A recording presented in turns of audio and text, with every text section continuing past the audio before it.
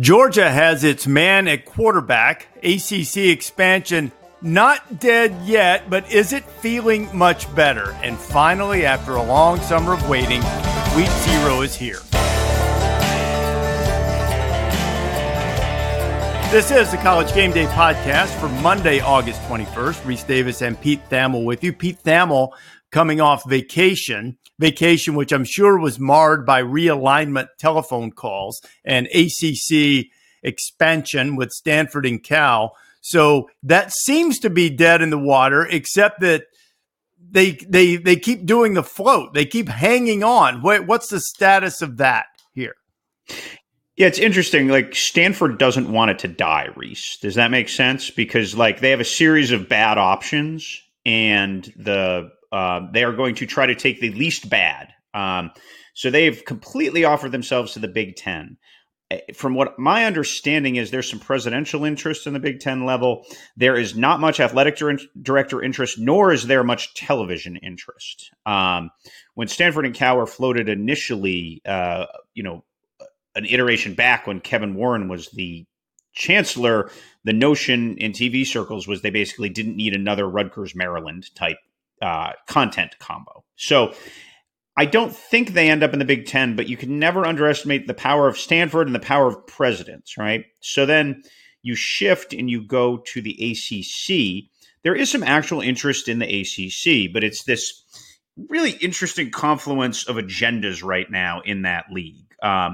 There are some who have sort of conceded that Florida State and Clemson are going to try to fight out the legal thicket to leave. So they're like, well, there's some safety in numbers with Cal and Stanford. There's some academic associations we'd like with them. And there's some pretty good programs who are a lot like some of our programs. The problem is that no one has been able to present or strike a deal that would make the voting bloc that's against Cal and Stanford right now vote for them. And that would be the Clemson, Florida State, UNC, NC State voting bloc. And so they'd be interested in theory. They're interested in more money. And so if Cal and Stanford, Calford as they're being called, were a way to get more money, they would probably be interested in that. But there has been a significant lack of kind of deal making from the ACC Commissioner Jim Phillips and such right now, to where this it is not flatlined, but I would say that any movement has plateaued right now. But Cal and Stanford haven't shifted to other options yet. And don't underestimate all the B's in Stanford's billions. Like, for them to, like, creativity comes with money in college athletics. And so, and there is a good brand association. So it is not dead. I think we reported a week and a half ago there's significant roadblocks. The road is blocked right now, but money has a way to unblock roads. So I would say it's still unlikely, but the coffin is not nailed shut yet on that cross-continental idea that I know, Reese Davis, you... No, I'm not a big fan, but aside from the whole business model of it, just from the football standpoint of it, the idea of Calford might be the way to go. You just merge two teams, which certainly has some significant holes, particularly Stanford from a talent standpoint, though they have a few good players, a few standout players. Everybody who plays at that level is a good player. So let me make the clear point there. Everybody at that level is a good player. In terms of difference makers, they probably have a couple. And maybe if you merge Stanford and Cal together, then maybe just from a stunt standpoint, that would be interesting. Just have Calford come in and play some games and see how it goes. Yeah, the way the model looks right now, basically, Stanford will be coming for less money than Cal. Cal's athletic department is in a tar pit of debt. And so they really have only bad options there because, and again, Washington State has a bunch of debt. Like, all these places budgeted to make $30 million a year, right? Conservatively. And now all of a sudden, if you go to the Mountain West, you might make 10 if you can strike a sweetheart deal. So it's just like, I think anyone, like our family budget, if it was 60% less, would probably You'd feel it. Probably not. Yeah. So like, I have a lot of empathy for those schools, just because like there's going to be a lot of jobs lost. There's going to be a lot of attrition. There's going to be a lot of kids transferring because it wasn't what they signed up for. It actually isn't the experience you signed up for. So those places are really in the thicket of it. And Kirk Schulz, the Washington State president, we interviewed him a couple weeks ago, and for an ESPN.com story. And I thought he was very blunt.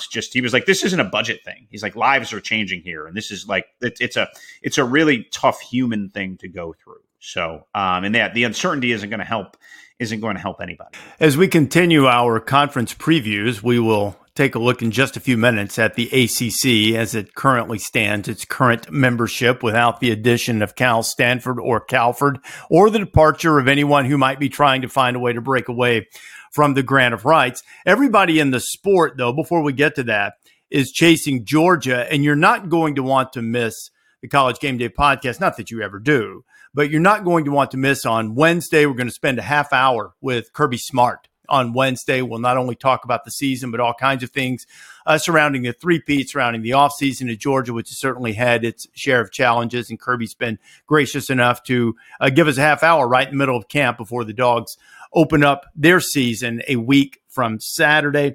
And in the meantime, he at least has one issue settled, and I'm not sure that it's a giant surprise, but Carson Beck is the starting quarterback for Georgia, following in the footsteps of Stetson Bennett.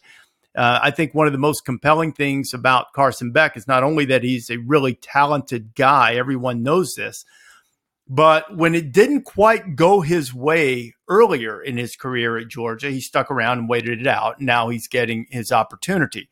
When JT Daniels, and I've told this story on the podcast before from people close to the program, when JT Daniels got hurt in, I guess that was 21, Carson Beck was the guy that they thought they were going to go to until JT healed up. And as it turned out in practice that week, they found out talented, still young. And Stetson took over and never really looked back from that point. That could be a disillusioning moment for a lot of young quarterbacks in this generation. I think it speaks well for Carson that he stuck around. And now he's going to he's more mature, more physically developed. And, from all reports from Georgia practices, he's looked very, very good, both in the spring and in fall camp so far. Yeah, I'll be curious for a guy who comes into this position on the precipice of history where only a three-peat will do, right, Reese? Like that's the... we don't know a lot about Carson Beck. I don't know a lot about Carson Beck. I know he's from Jacksonville. I know, he's flashed at times. Duval. Yeah, he's there we go. I'm sure you can share your Jags fandom with him. I'm sure his is more authentic than maybe yours. Mine's new. Yeah. It's an interesting moment in time for Carson Beck. It's the ultimate don't screw it up kid job. Like that's basically what he's being handed right now. And so I just wonder about his intangibles, right? Like, is he built for this moment? I like the guys who wait around a little bit and grow and learn. Again, I'm not yelling at the cloud and saying everything, should be like it was in the 90s or whatever, but like there is a development aspect to that position that can get deterred some when you keep moving around and keep having different coordinators. So, I am curious for the Carson Beck era because it has come in with a whisper. And you know what, Pete? You bring up something that people are totally overlooking, and sometimes I have to remind myself of it with Georgia. It's not just a change in quarterback. They're changing coordinators, too. Todd Monken's gone. Mike Bobo, highly regarded in coaching circles, but, in all, it's been a few years since either as head coach or coordinator, since Mike had a, really top flight explosive offense, but he's also a pro style guy and Georgia can lean on the running game. And that seems to fit in his profile over the course of his career. Highly respected guy, veteran guy, been a head coach. So I don't think there's any big drop off coming, but it is a change. It's a different perspective from the offensive coordinator spot for Georgia, and everything you do is an adjustment. But quarterback change, your OC changes, and maybe it's a perfect fit for Georgia. I guess we'll find out in the early going of the season. Yeah, for the aura of invincibility we've put around Georgia in this run, they've been very fallible. They were fallible in Columbia last year when they could have lost to Missouri. They probably should have lost to Ohio State when you look back to that game. And then an improbable 2-touchdown comeback in the fourth quarter. And all that's to be said, like sometimes you got to call some great plays, man. You know what I mean? And sometimes the defensive back has to trip over his own feet, so A.D. Mitchell can streak down the field for a touchdown that turns the tide of the game. And sometimes you need a little Stetson Bennett magic where he can sort of streak around and find Brock Bowers for a 20-yard gain to move the chain. So yeah, like there is one of the things I love about this season, Reese, as it's sort of playing out to the backdrop of REM's "It's the End of the World as You Know It." I don't think that Georgia and the predictable crew are that far ahead. Like, I don't think the difference between 1-7, maybe 1-8, is all that different. Just talked to a bunch of scouts for a story I'm going to do this week on, Drake May versus Caleb Williams, right? The defining draft debate of the season. And these guys are all, hey, you catch them. I'm in this Midwest town. So, hey, what'd you think? And like, guys are really high on the depth of talent at Texas in a way that maybe I wouldn't have thought.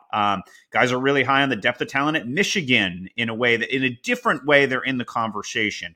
Ohio State on defense, all those young guys have grown up, and that obviously that unit has failed in big spots, but there is a collection of talent there that scouts are really curious about. Penn State. So then when you go past the sort of Georgia, Alabama, like predictable high-end SEC folks, there's some new entrants to the conversation. And again, we don't root for anybody, but I like it when the line is thin, right? It's more fun when the line is thin for the job we do, for new faces. We're going to talk about Clemson today.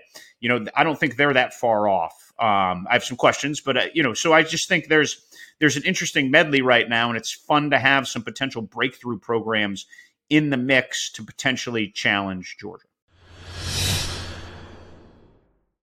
Another day is here, and you're ready for it. What to wear? Check. Breakfast, lunch, and dinner? Check.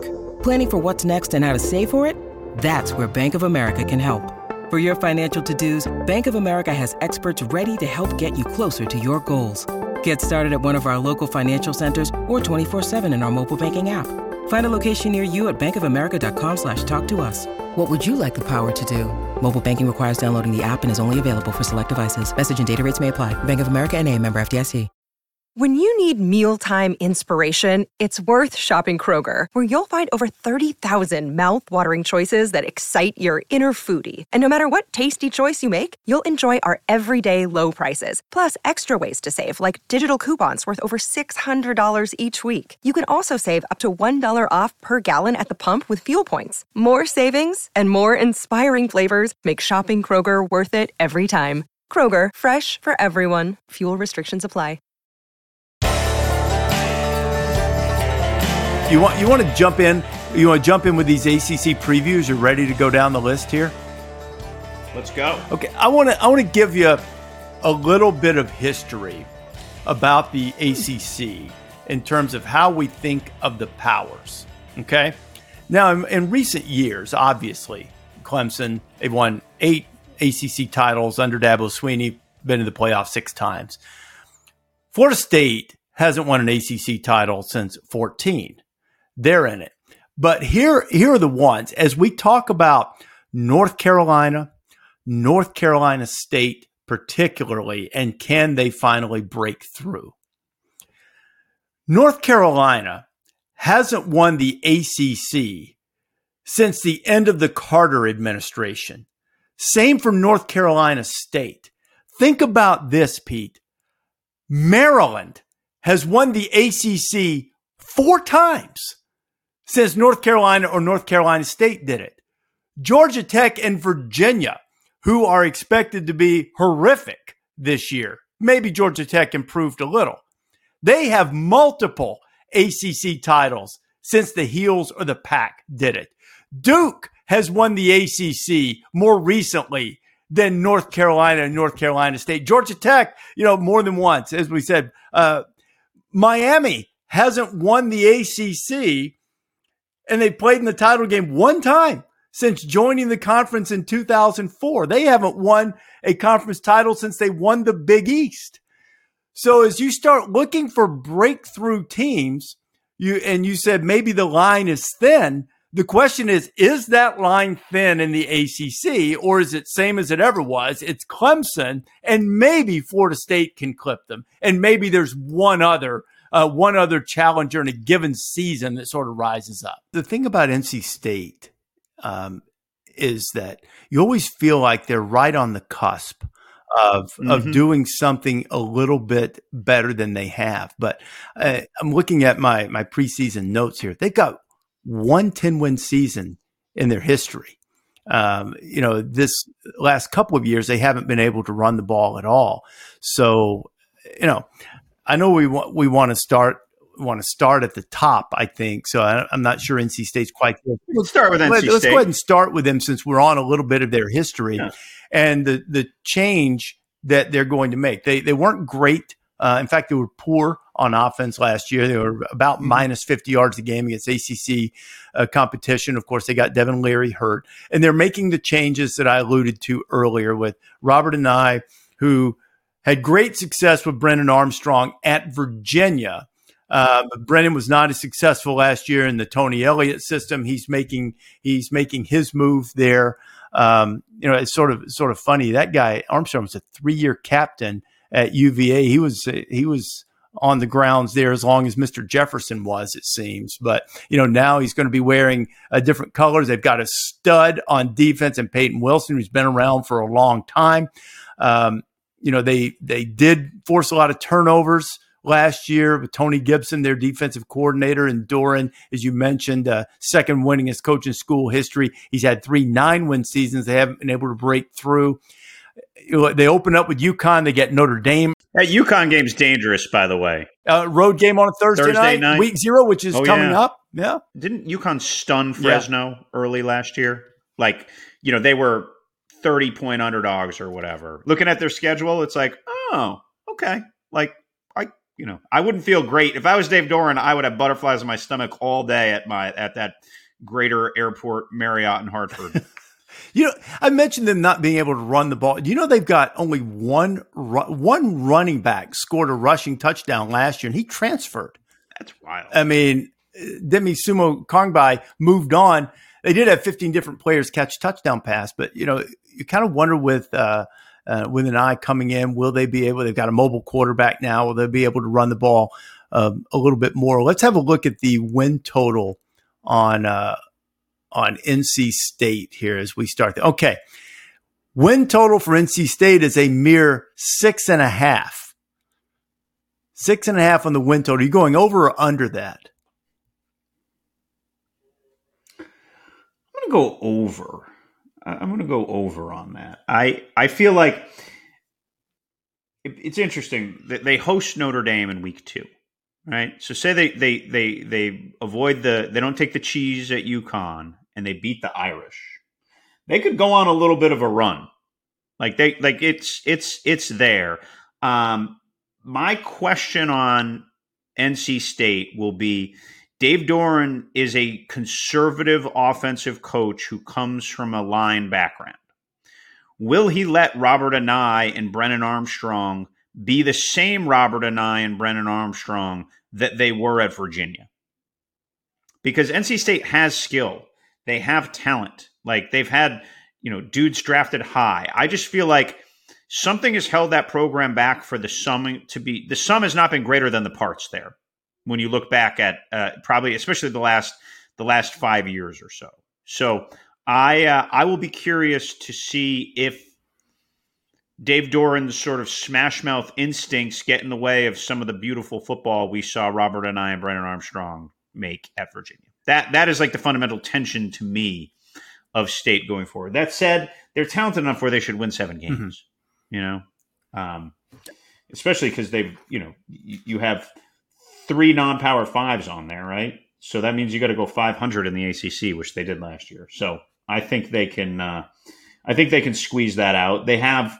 I mean, if you're a season ticket holder, how about this home schedule? You have Notre Dame, Clemson, and Miami, and North Carolina. That's a pretty good home schedule.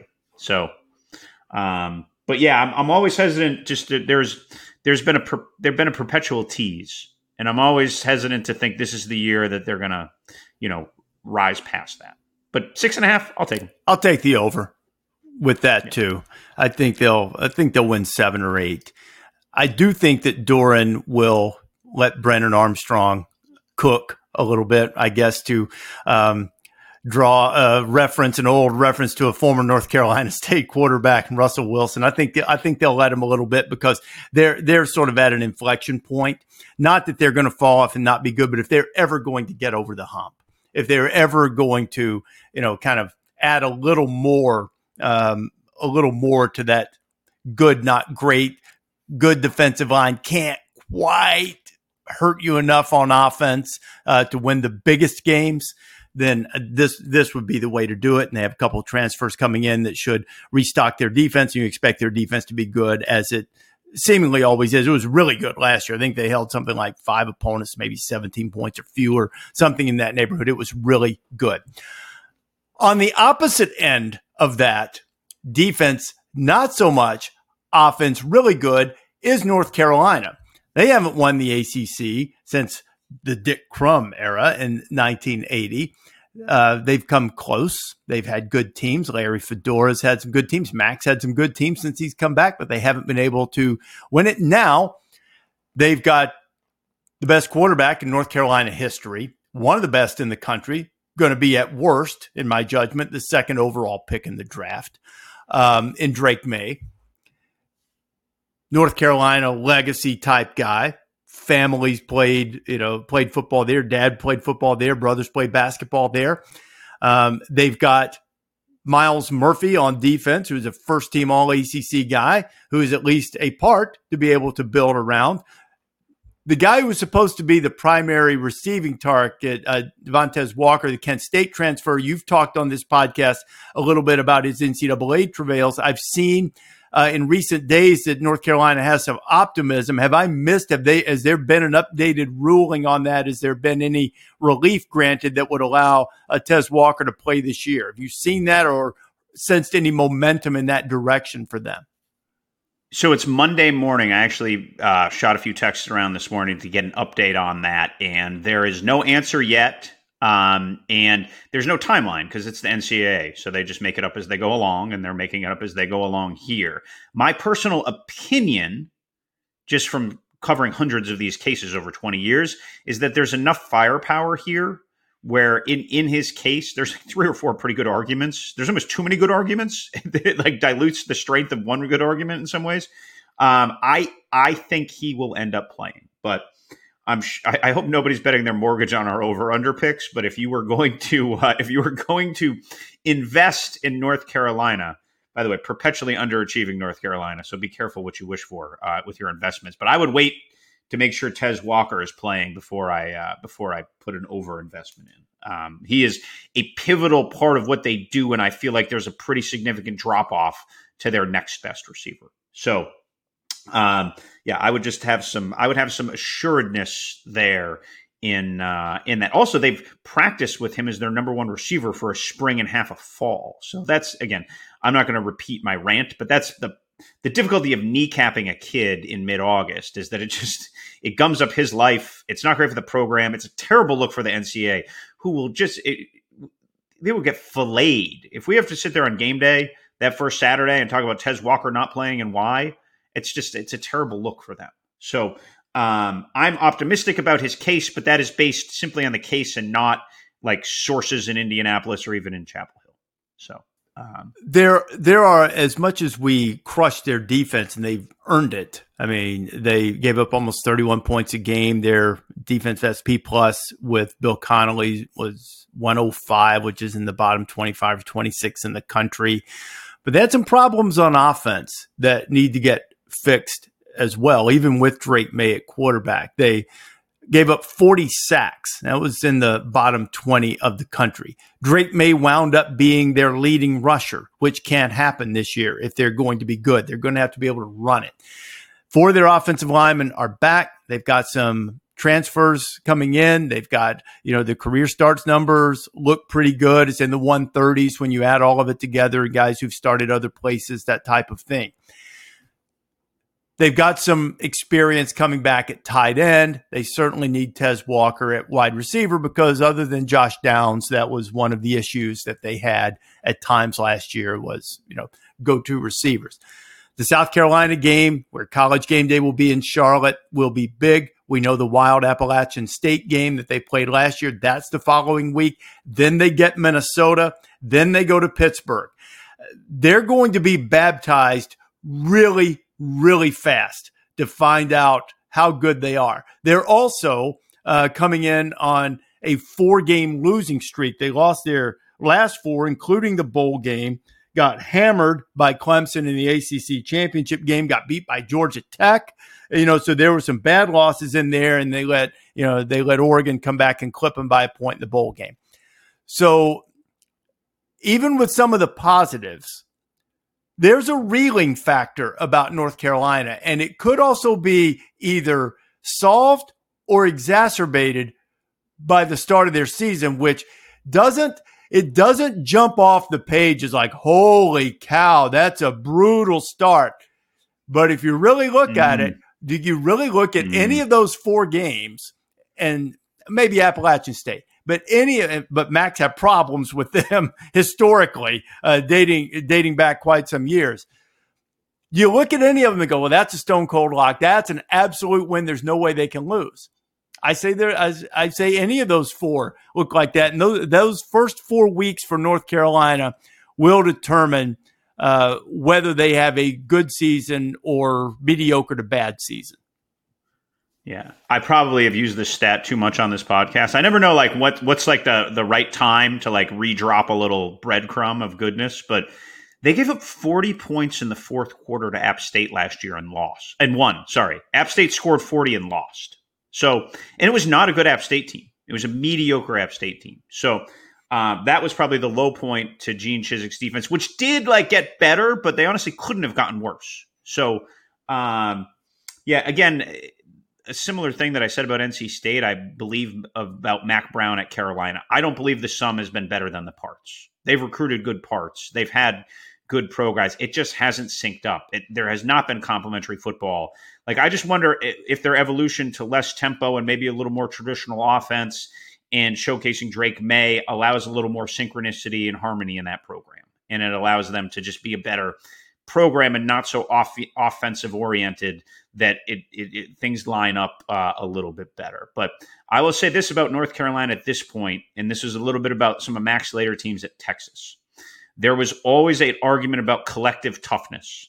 Like, did Mac have his thumb down enough? Did the strength coach have enough latitude to really push guys? And when you look at losing your last 4 games, and you probably should have won at least 2 of them, that's when you say, okay, is the whole program pushing in the right direction? Is the development there? Is the toughness there?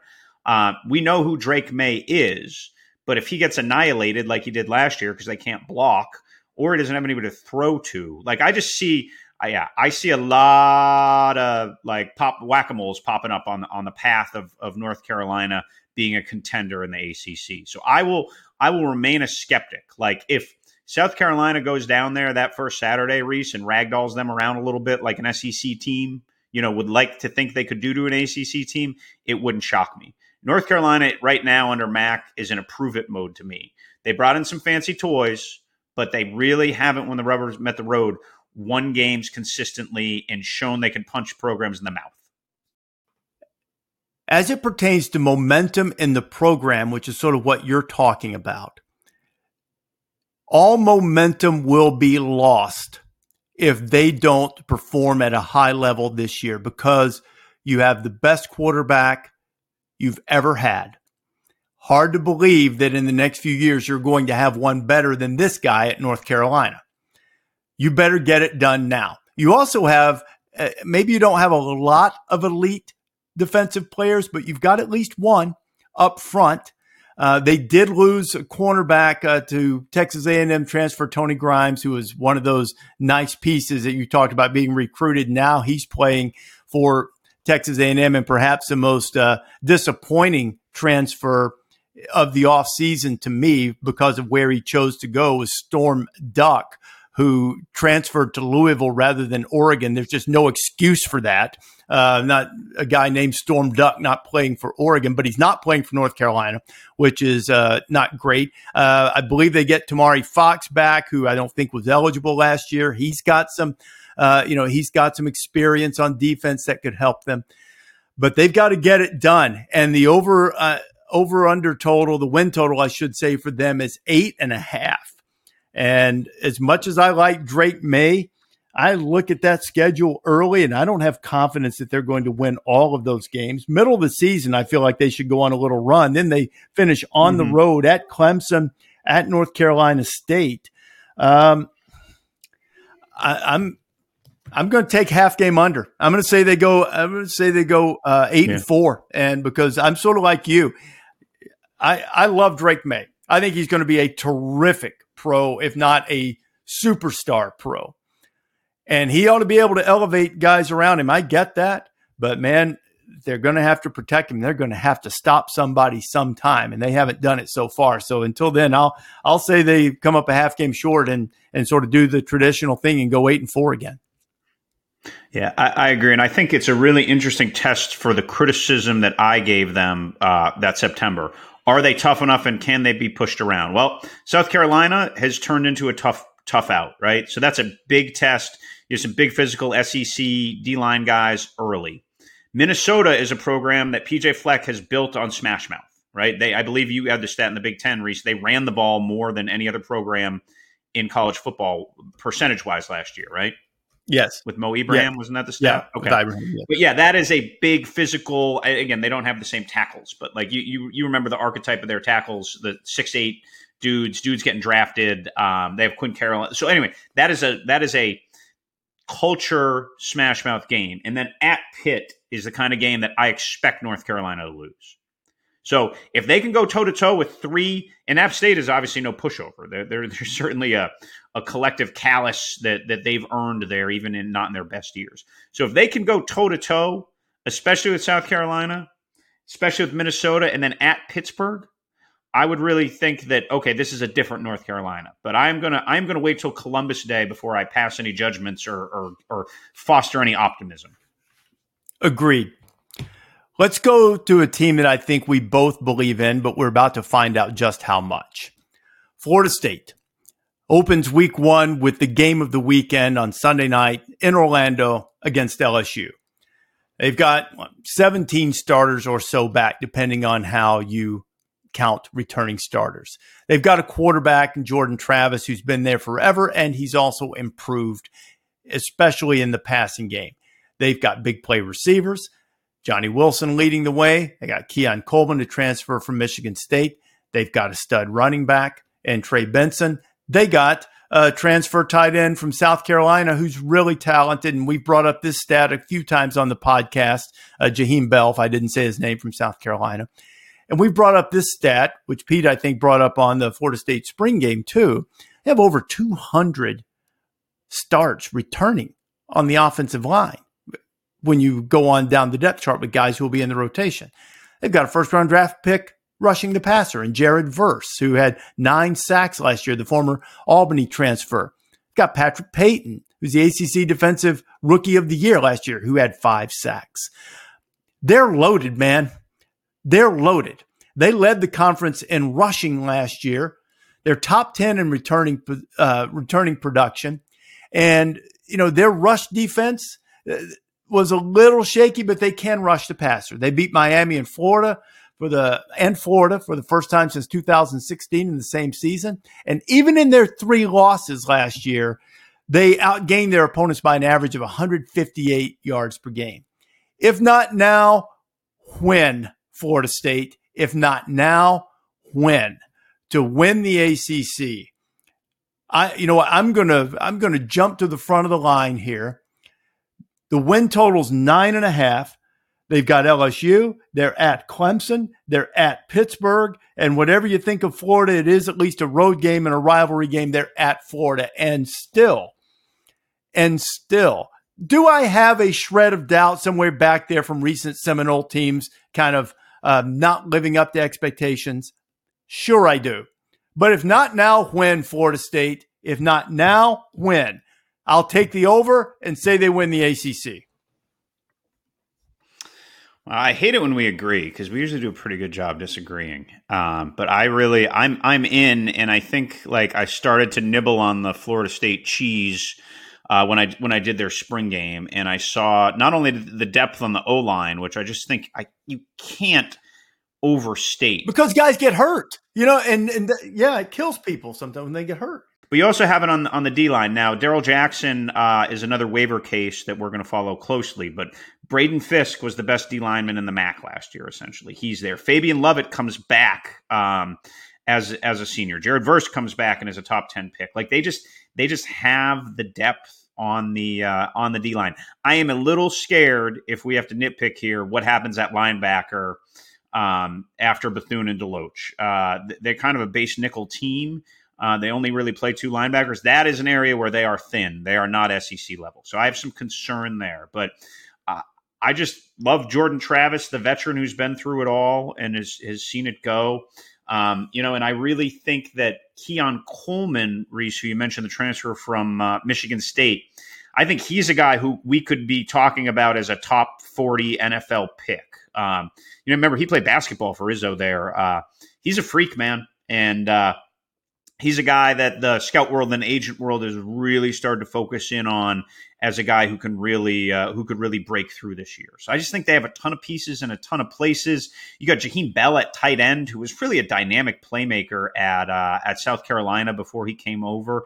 I'm a big fan, not only of the current talent, but how a lot of that talent has grown up and lost games, and Ben Callis and Ben Bood, and now they're in position to break through. I just really like where Mike Norvell has this program now. So I'm all in on the Noles, and maybe you and I can watch our prediction not come true live on the sideline in Clemson in late. It still might.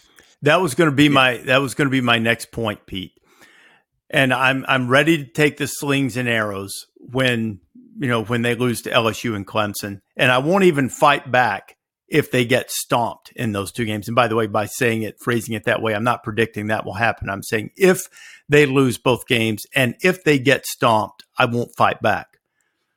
But if they lose a great one possession game to LSU and then go to Clemson and Clemson kicks a field goal and beats them at the end, I'm not quitting on them. Not then, depending on how they look. Now, if they get stomped, or look overmatched, that's a different thing. And I'll say, yep, you're right. I was wrong. I think they can still lose both of those games. Certainly they can still win the ACC. But I think there's a scenario where they could still make the playoff. They have to look great. They have to look great both times, and they still have to follow up by winning the ACC. But, if they split them, certainly everybody knows they could still go on and win it all. So that September we'll know a lot, and you're right. It will be something to watch, not only whether they win the games, but how they play. If they win both games, well, then forget about it. They're steamrolling from that point forward because, they've got a couple of toughies, but, November trip to Pittsburgh would be dicey. But if they were to get through September, reach that open date, the final Saturday of September, and they're undefeated, Virginia Tech, Syracuse, Duke, all at home. Then at Wake, which I feel like sort of probably in a rebuilding transition year, then at Pitt, Miami at home, and then Florida on the road, they're kind of rolling. But that's a tall task to ask them to get through that undefeated. If they split that and play competitively in both games, then I think you're looking at a contender for the rest of the season. Which brings us to poor old Clemson. Reese and Pete hate Clemson, disrespecting them. They're on the rest of y'all bus. They're no good, blah, blah, blah. Well, in our defense, we hated them last year when their offense was impossible to watch. True. So yeah. I remember Tim Beret sort of snark tweeting me because I dared mention they might need a new offensive coordinator on game. How about that? How about that little snark response though from you? Because as it turns out, Clemson has a new offensive coordinator in Garrett Riley, who led or helped lead the TCU offense to the national championship game. Wes Goodwin returns as a defensive coordinator, and there's so much hype and expectation around Cade Klubnik in this offense. And he looked good at times late, looked a little overmatched at times against Tennessee, but he was young. He gets to improve and grow up too, and he's got a world of talent. Got Will Shipley returning. They've got some They've got some capable guys on the outside, including Antonio Williams. Jake Briningstool at tight end has been a weapon. They've got guys back on the offensive line, which has been the criticism of Clemson in recent years. Just how tough are they on the offensive line? And in all honesty, I think a good case can be made that they've done a brilliant job at times, even with their championship teams, of not letting maybe some level of deficiency in the offensive line hurt them. Not that all of their players were deficient, but maybe they had holes, they had weaknesses, and they masked them beautifully. Now, as Clemson often does, and does again this year, they've got dudes on the other side to try to stop you on defense with Jeremiah Trotter and Tyler Davis and Ruki Orororo, Andrew Mukaba, who's a terrific athlete. I think, Xavier Thomas even returns. He's been around forever. So they're going to be a handful on defense, and maybe a second year post Venables has them a little more settled on defense too. What do you think? Yeah, I guess I'll start on offense. You touched on their pedestrian, I would call them, offensive lines that they had that they'd overcome during their glory years. I really think a lot of their issues can be traced to the fact that they haven't restocked that receiver room, Reese, to near what it was when they were really humming. Now, again, when they were really humming, it was the best receiver room in the country, right? It sort of went, Clemson had that run, Alabama had the run, and now Ohio State is on the run, right? As the elite rooms in the country. And I don't know, is there a receiver on the Clemson roster that scares you, that forces you to double team, that scouts think is a top 50 pick? I don't think so right now. I think there's some talented guys. I think there's guys who came in with good reputations. But is there a game wrecker there? I don't know if I see one. Do you? No, certainly not a proven one. Yes, yeah, and that's fair. Now, I'm not saying Clemson's receivers won't be great and they can't emerge. And obviously, the beauty of college football is things change and evolve very quickly. But right now, going into the Duke game, they don't have a receiver who I think can go for 270 and has scouts drooling and scares the pants off opposing defensive coordinators. So that is, to me, where Clemson isn't Clemson anymore, more than anywhere else. And then at running back, Will Shipley's very good. He's a very good ACC back. I don't think there's a ton behind him, and I think there's a ceiling to Will Shipley. He could be drafted. He's a good player, but I don't know if he is, the dynamic back that you're going to see at maybe an Ohio State, Bama, Georgia type guy. I think he's very good. But so I just think Cade Klubnik's development would be more linear if he had better tools around him. And I just think they're okay there. Now, defensively, Trotter and Barrett Carter are dudes, man. They are top 50 draft picks, maybe higher. They are real guys who are dominant guys. And I do think they, again, have real guys on their D-line as well. You mentioned Ruke Orahoro. I think it's a row. A row. Okay. So forgive me there. I'll get those right by week 1. We're still in week 0. And I think their secondary is just okay, Reese. I think Nate Wiggins is a good young player, but their talent has gone from A+ to A-, and it just shows in some areas. So over under 9.5, which seems a little bit low. I think it shows a little skepticism. Almost, we'll have Stanford Steve on the podcast as the season goes along. That almost feels like they're begging you to take the over. Yes, and I will take it. There's an argument that this should be a better version of that team. I don't think this is a no-brainer playoff, storm the castle team. But I do think it's a better version of what we saw last year.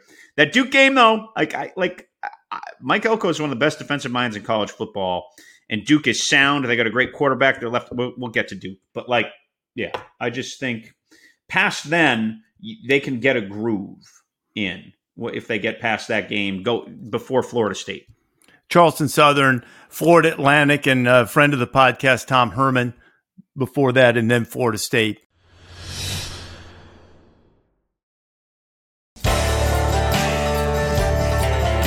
I was going to go Pittsburgh, but since you brought up Duke, and that's a natural transition, one of the surprises of the season last year, 9-4. Before I go through the normal thing of kind of reminding people what Duke has back, and we're going to pick up the tempo a bit on these teams.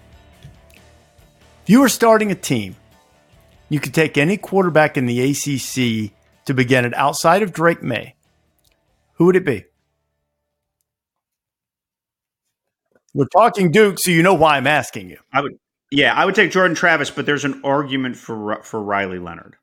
And that's a strong enough statement to show that at least for Duke to have something to build around, they've got the most important guy to do it. With Riley Leonard, the quarterback, 10 starters returning on offense, threw for nearly 3,000 yards last year, 20 touchdowns, ran for nearly 713 touchdowns. So, they've got some running backs coming back, and Jordan Waters and Jarquez Moore, Jalen Coleman, all of them gained over 400 yards, over 450 yards. Got a couple wide receivers coming back, 4 offensive line starters returning. They had some experienced starters from the portal, as virtually everyone has tried to do. They've got guys coming back on defense, Dwayne Carter, defensive tackle, RJ Oben, who had 4.5 sacks. The one thing as we evaluate the Duke win total, which stands at just 6.5, they were plus 16 in turnovers last year, and that certainly speaks to Elko and his defensive prowess. And he's got a new defensive coordinator in Tyler Santucci, though that he will be intimately involved in the defense. But that's hard to sustain, that big an edge in turnovers, and they parlayed that into a 9-win season last year. What do you think of the Blue Devils? So I really like the Blue Devils because the one thing Mike Elko proved to us in year one is that with solid talent, they will be sound and they will not beat themselves. So now the schedule is a little bit harder, right? A lot harder. You have Northwest. Yeah, you have Northwestern coming there at UConn's no picnic, like we talked about before. They could be better and maybe not win 9 games if that makes sense. I think a name we're going to hear a lot this year out of Duke is Graham Barton, the left tackle. He could end up as a first round pick. He's really a guy who scouts are high on early that are doing all their early visits right now. But in Riley Leonard, again, I'm not saying he's in that like quarterback 3 conversation we've had a few times here, but Riley Leonard can stake a case as an NFL prospect, especially for 25. Like if he has another big year and comes back. So credit to Kevin Johns, the OC there, who really took them from dysfunctional to functional pretty fast on offense. Riley Leonard was just on that roster. Like they didn't find him anywhere. He was just a guy who was on there. So they did an unbelievable job maximizing what they've had. Jordan Moore obviously slid over to wide receiver and has been dynamic for them. He had been in the quarterback room this time last year. Or right around this time last year. So I see no reason that progress will be impeded in a significant way this year, but I also have a hard time saying Duke's going to go win 11. I will be watching with much curiosity to see how Elko does trying to stymie the Garrett Riley debut. He and Tyler Santucci on that open. That's the Monday night game. That's right. Yeah. And in Wallace Wade, we all know that these days, since Elko arrived in Durham, you don't just waltz into Wallace Wade Stadium and stroll out with a victory. Not anymore. Yeah. Be fun to kind of see the crazies there, right? Like if they're back in school. No, I mean, it'd be fun to just see Duke football have some juice for a night. And I think it will. So that's obviously you have an affinity for Duke because your son played baseball there and the campus culture from being there dozens of times, obviously. So I just think that would be fun to see some of that energy channeled into a Wallace Wade. The win total is 6.5. I'm gonna take the over barely because of the things that you've mentioned with Elko. I do think they take a step back. One of the things that you look at when you have the big turnover numbers that I mentioned before, there were 36 fumbles in Duke games, both teams combined last year. That's a big number. Duke recovered 24 of them, whether their own or the other teams. Typically, go through mountains of data years around. That number is typically more around 50% because it's an oblong ball and it bounces weird, right? They got about 2/3 of them. Now, Leonard took care of the football and didn't throw it away. But he also had a bunch of passes broken up. They were also really ahead of the curve in terms of percentages of passes they had broken up that did not get intercepted. So I think there's going to be a little bit more regression to the mean on the turnovers, which is going to probably push their win total down a little bit. I see probably 3 games on there that I don't think they'll win, and probably a couple more toss-ups. I'm going to call them to go 7-5, and I'm going to take the over barely, but I think it'll be record-wise, just to your point, a perceived step back. How about Pittsburgh? They won the ACC in 2021, and outside of, in this playoff era, outside of Florida State and Clemson, they're the only ones to win an ACC championship. So here they come, veteran quarterback, transfer from BC, Phil Jurkovec coming in, Pittsburgh guy, did his best work with Frank Signetti, who's the offensive coordinator at Pittsburgh when they were together at Boston College. Have a freshman All-American from last year at wide receiver in Kanata Mumford, and they're going to play good defense with Narduzzi and Randy Bates there. What do you think about Pitt? One other little note, all of their ACC losses last year, they lost 3 conference games. They had a lead in the second half in all of them. What do you think about Pittsburgh? The over-under for the Panthers is 6.5. So I just believe generally in Pat Narduzzi. I believe he's going to stop you. And Phil Jurkovec gives them a dual threat, and reunited back home where he's from, and then reunited with Frank Signetti, his old OC. I really feel like there's enough synergy there to that they're going to grind it out. They have a good O-line. Bub Means, the senior receiver, some folks there in the spring told me, was really poised to take a step this year.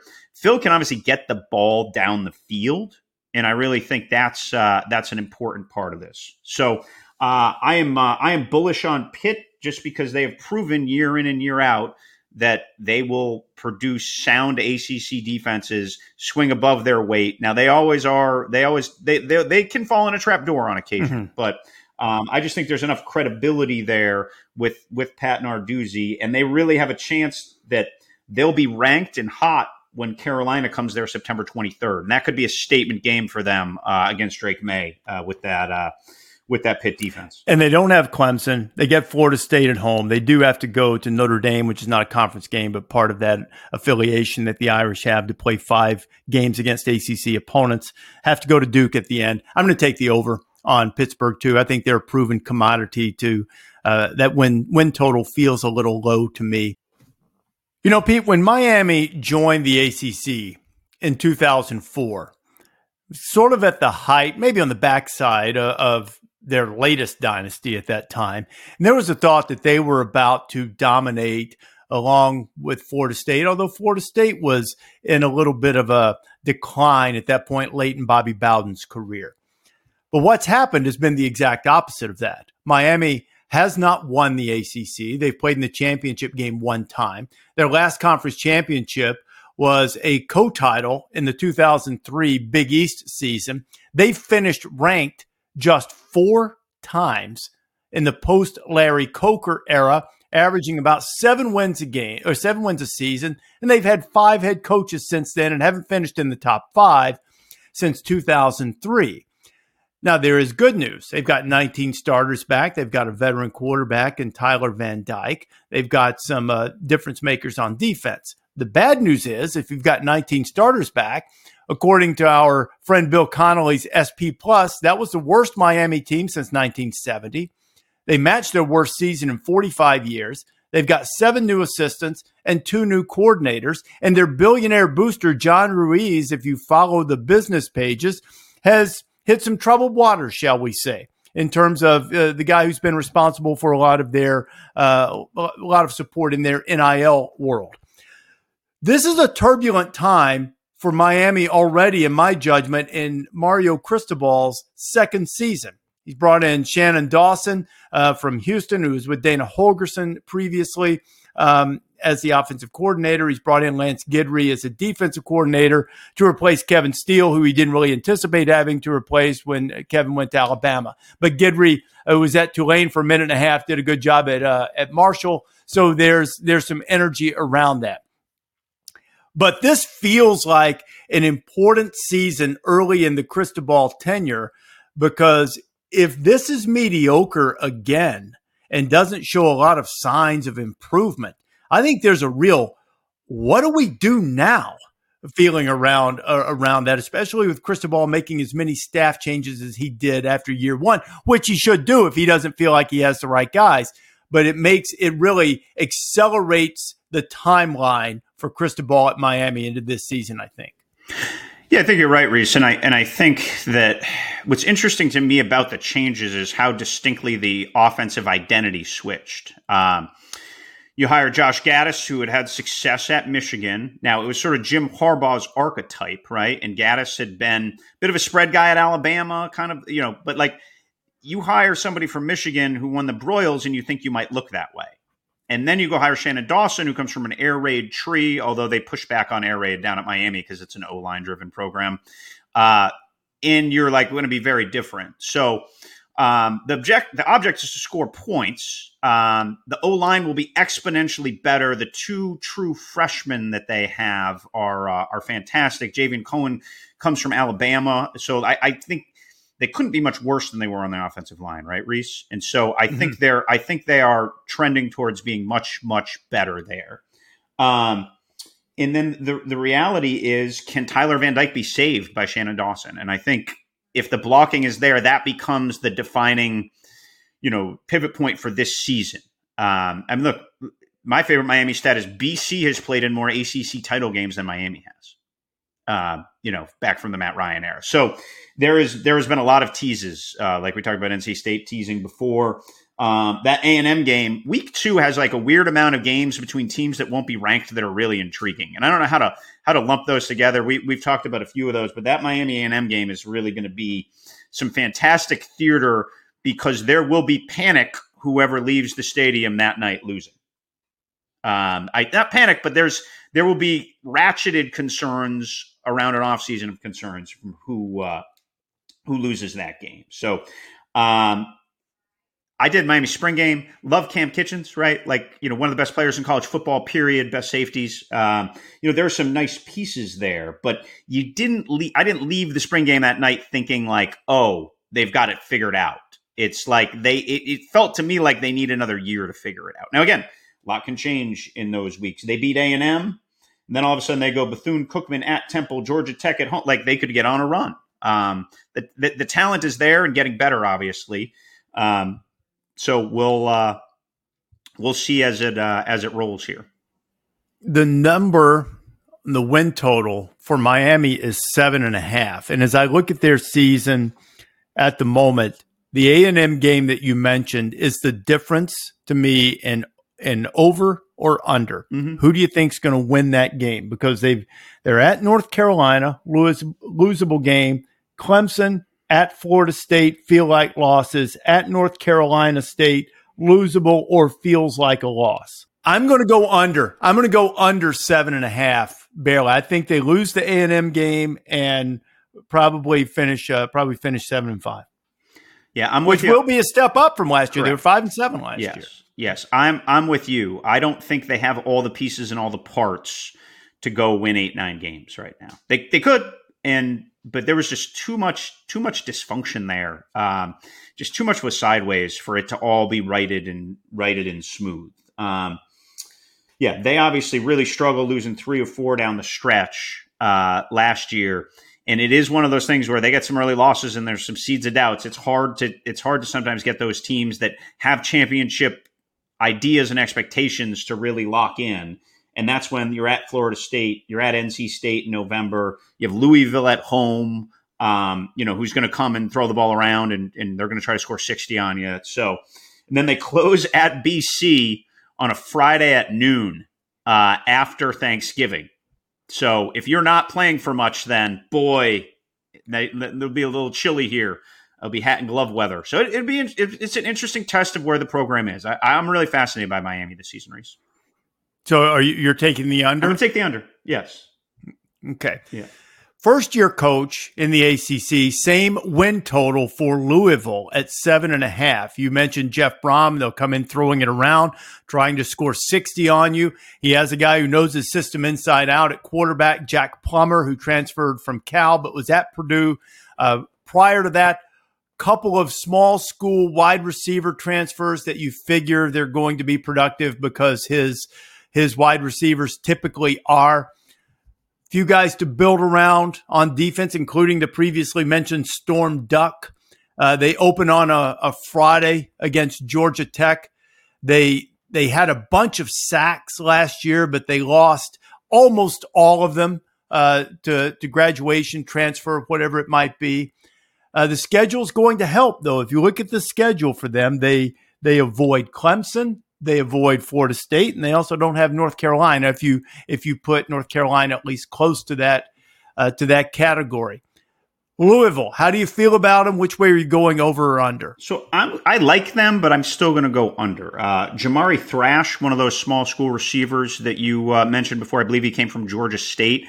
When I was through Louisville in the spring, they were very high on Jamari Thrash. He's a guy. I don't know if people play like ACC fantasy football or whatever, but he's a guy who could just go pinball this year, considering the way Brom likes to throw it around, etc.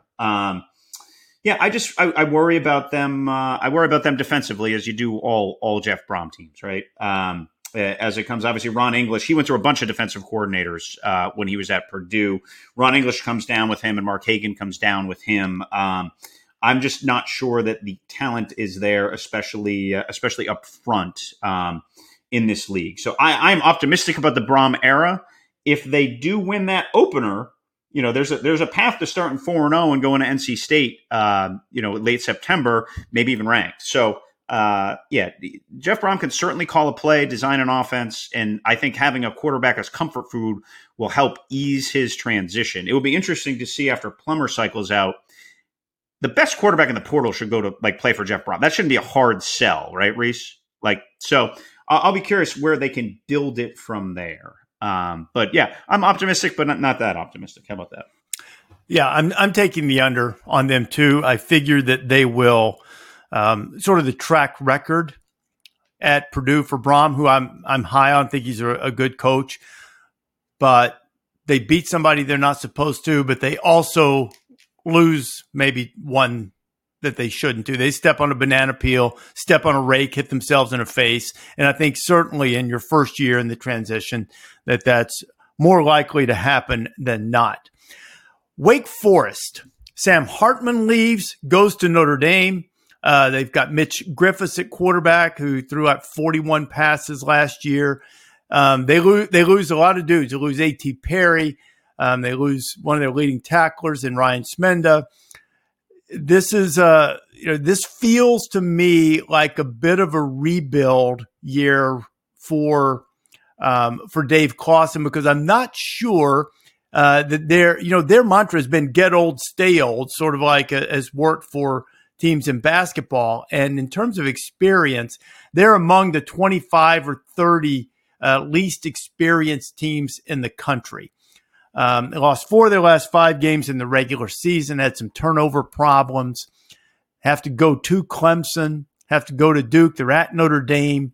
I think this feels like a regroup year for Wake Forest. It's 6.5 on the win total. I'm going to take the under. I'm going to take the over, Reese, and I may be a little bit biased out of some really optimistic things I've heard out of Winston-Salem this summer. Now, Donovan Green, their best wide receiver and maybe the best player in their roster, is out for the year. And I would have thought that would have really been, thrown this offense off. Now, they're obviously going to miss him, but I was told that wide receiver is the best position group probably on the team. And Jamal Banks and a few others are legit NFL guys. And look, if there's one thing that their receivers have done, it's catch a lot of balls and go. So, and they've been able to lure some pretty high profile guys there. Wesley Grimes, who's a younger receiver there, is one of the highest rated recruits in school history. So they're old on the line, and that line's going to be fine with that funky slow mesh. And I've also just heard Mitch Griffith has been unbelievable this summer. All right. Unbelievable. So I will be there when they take on the mighty Elon Phoenix that opening Thursday, because we're going to be obviously in Charlotte for game day. So I will get my first look at Mitch as he marches toward the +6.5 win total. So I'm taking the over.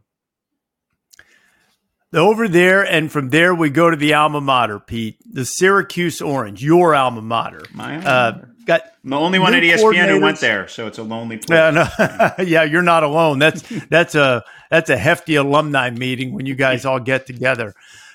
Some pretty fascinating coordinator hires for Dino Babers, who replaced both of them. He elevated Jason Beck, who was his quarterback coach last year, to kind of run the same thing for Garrett Schrader. And he brings in a guy that I just have immense respect for in terms of being a defensive guru, and Rocky Long, the 3-3-5 guru. A lot of the guys, Iowa State guys, many others over the years have drawn from what Rocky Long created defensively. And now it's at Syracuse. I think that might be worth a win or so for them. Got an experienced quarterback. Their win total's at 6.5. They get Clemson at home. They do have to go to North Carolina and Florida State. And that, by the way, is a 3-week span of their schedule. September 30th, October 7th, October 14th. Clemson, at Carolina, at Florida State. Rest of it's pretty manageable and home friendly. I'm gonna say they sneak over that total and go over 6.5 and get to 7 wins. I'm going to take the under. I feel like it's interesting. So 2 new coordinators, but no new schemes, right? Because Jason Beck's going to run a similar system to Robert and I. And obviously they ran the 3-3-5 with Tony White, who goes to Nebraska.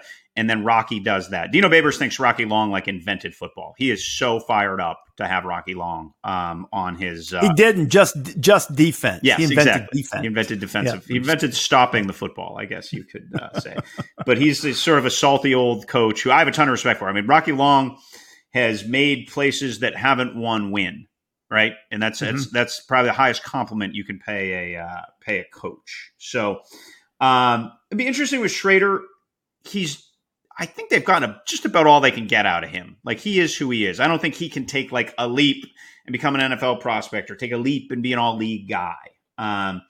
So they have some interesting skill. Rondé Gadsden's a guy who's getting a lot of NFL juice, who's kind of like a hybrid tight end guy. They're going to throw it around the park. We know that, and Schrader's going to run. I think they will be, just good enough, kind of what they've been to go 500. That at Purdue game is pretty interesting, right? Early. Because if they win that, they could be 4-0 with Clemson coming to the Carrier Dome at that juncture, which could be interesting, assuming they can beat Army and Western Michigan. Yeah, that's sort of the linchpin. If they can, and I think they catch Purdue early enough in a regime change there. So if they can catch them, they'll be on their way to 7, and we'll see how it goes from there. You went to see Boston College recently, and BC, which seemed to be generating some momentum under Jeff Hafley, and then sort of taking a step back with a 3-9 season last year. They do return 9 guys on offense, but they had all kinds of trouble taking care of the football last year. -12 in turnovers. They do have a number of guys back. Have Dino Tomlin on the roster, Mike Tomlin's son. BC win totals 5.5. Where are you there? I'm going to take the over, and I actually think it's a pretty good bet. They had the worst offensive line run injury-wise, Reese, that I'd ever seen last year. Right? Like, it just felt like every Saturday I was tweeting out a new O-line combination for them, or talking about it on game day. I mean, they got brutalized, including Christian Mahogany, who's their star guard, top 50 type prospect. He tore his ACL in the summer, and it just got worse from there. So Mahogany's back. He looked good this week when I saw him. And then they have basically 2 new linemen, one from Texas State, and then Logan Taylor, a 6'7" guy, comes from Virginia. So they're just so much better on the offensive line, and I think that gets them back to like baseline functional, which makes, to me, with Northern Illinois, Holy Cross, Army, and UConn on your schedule, you should be able to get to 6 fairly easily. That's assuming Emmett Morehead can continue on some of the nice moments he had last year.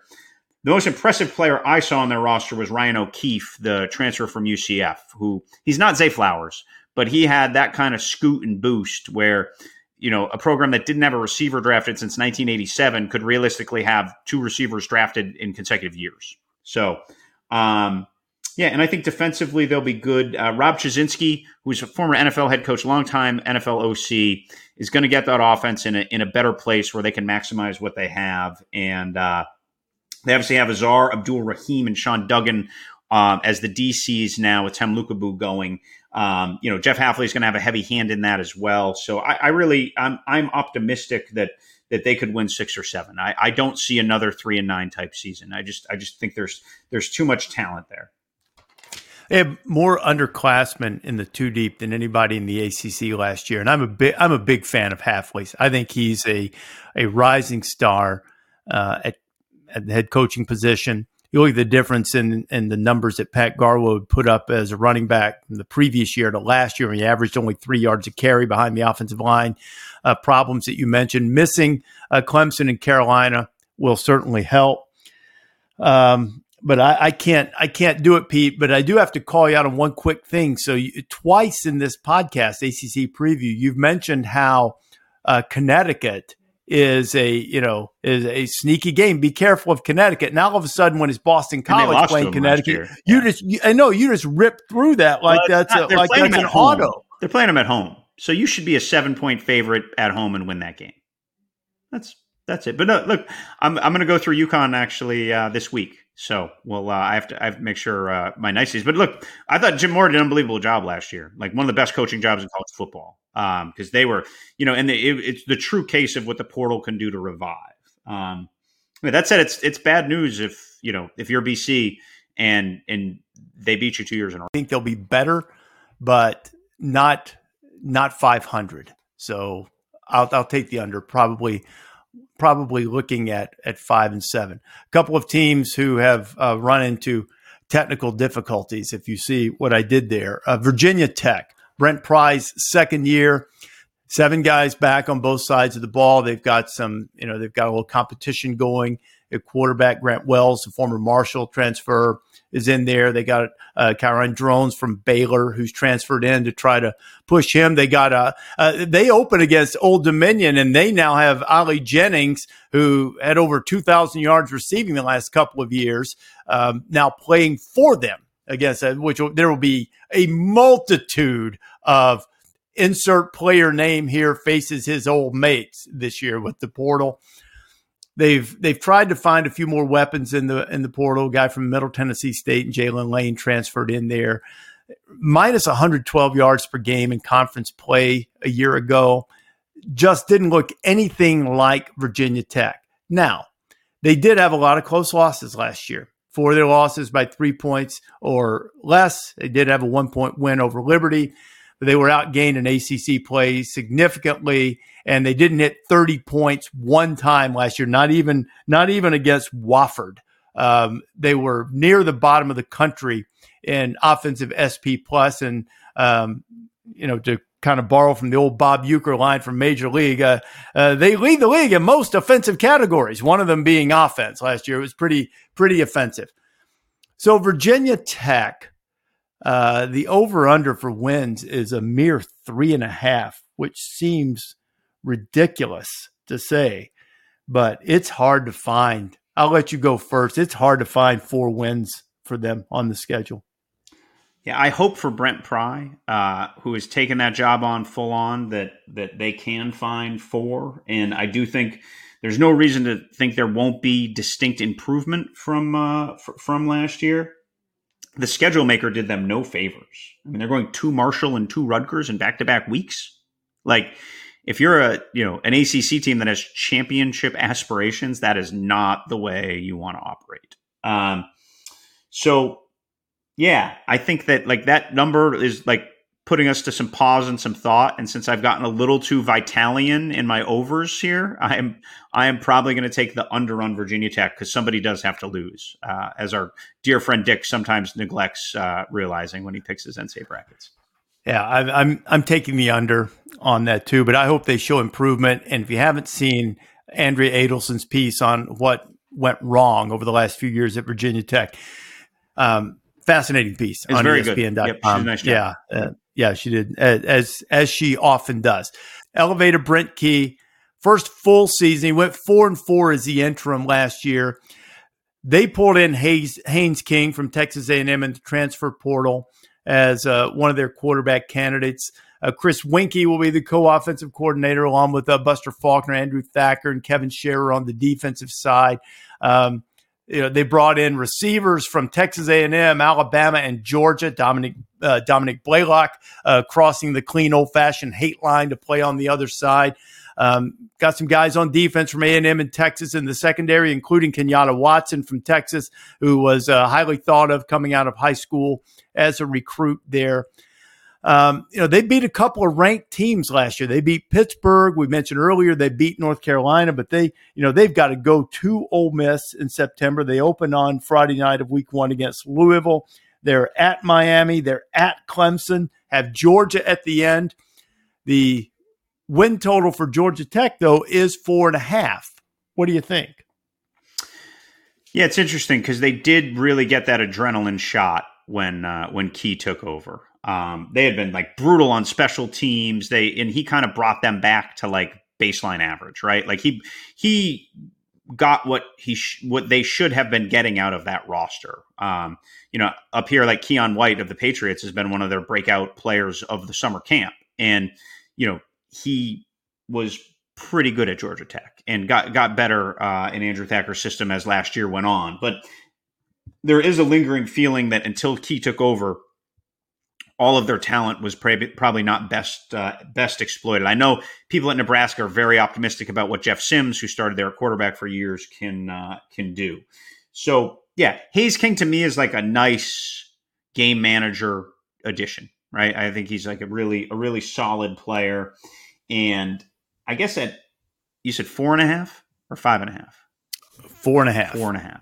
4.5. I'm going to take the under again. That Ole Miss, like, oof, man, they need to schedule differently. Like that's a brutal early game because you could be 1-2 going to Wake Forest, and all of a sudden, you're staring at 0-2 in the ACC, and just a tough sledding. So the test for Key will be, he was the adrenaline shot. Now, can you keep that momentum going through a spring, through a summer camp? There's not the urgency of games until now, so it'll be really interesting to see what he and Buster can come up with offensively, because it was pretty tough there offensively for a few years. And that brings us to Virginia, win total at 3.5. No idea what they're going to do at quarterback. They have a transfer from Monmouth called Tony Muskett, which, it's probably pretty good for a Cavalier to have a musket, as I channel a Mike Leach moment or something. Jay Woolfolk has played a little bit. He's a relief pitcher on the baseball team, might be more noted for that. Got Kobe Pace, who transferred there from Clemson to play for Tony Elliott, who, of course, was the longtime coordinator at Clemson before taking the job last year. A couple other transfers that hope boost them a little bit. They did a pretty good job defensively last year, relatively speaking, but the turnover margin was rough. Couldn't get the offense going at all. And, now Brennan Armstrong's out, which leaves them in a quarterback quandary. The win total is 3.5, and they open in Nashville against Tennessee, and they have James Madison. Then they're at Maryland in the non-conference. They do have Bill and Mary early in October, but if I'm not mistaken, I think William and Mary is a ranked FCS team in the preseason poll. At North Carolina, at Miami, man, I'm taking the under. I mean, I hope Tony Elliott does well. He's a guy I've always enjoyed being around, but it's hard to find a lot of reasons for optimism there based on returning production or expected production. Yeah, I agree. It's Tony Elliott, one of the great humans that I've run across covering football. Wonderful guy. This year will go a long way to just sort of projecting what can be pushed forward. I do hope there is progress there. I just have a hard time finding where the optimism is rooted in to find that progress. So I will, and plus you open with Tennessee, who could hang 60 on you and really just set you aside for the rest of the year. So I'm going to take the under on Virginia. So am I. And because I've been the one who, when outlining all of these teams, mentions the returning starts on the offensive line, and people are probably tired of hearing about all of the returning starts on the offensive line for Florida State, over 200. Over 200 for Florida State means that they have nearly 200 more returning starts on the offensive line than Virginia does. Calculated at 17.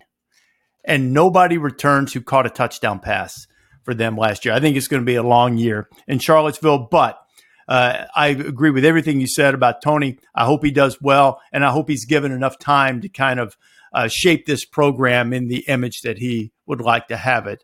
But any type of small step forward would be progress this year, and the schedule is extraordinarily difficult to try to do that in terms of win total.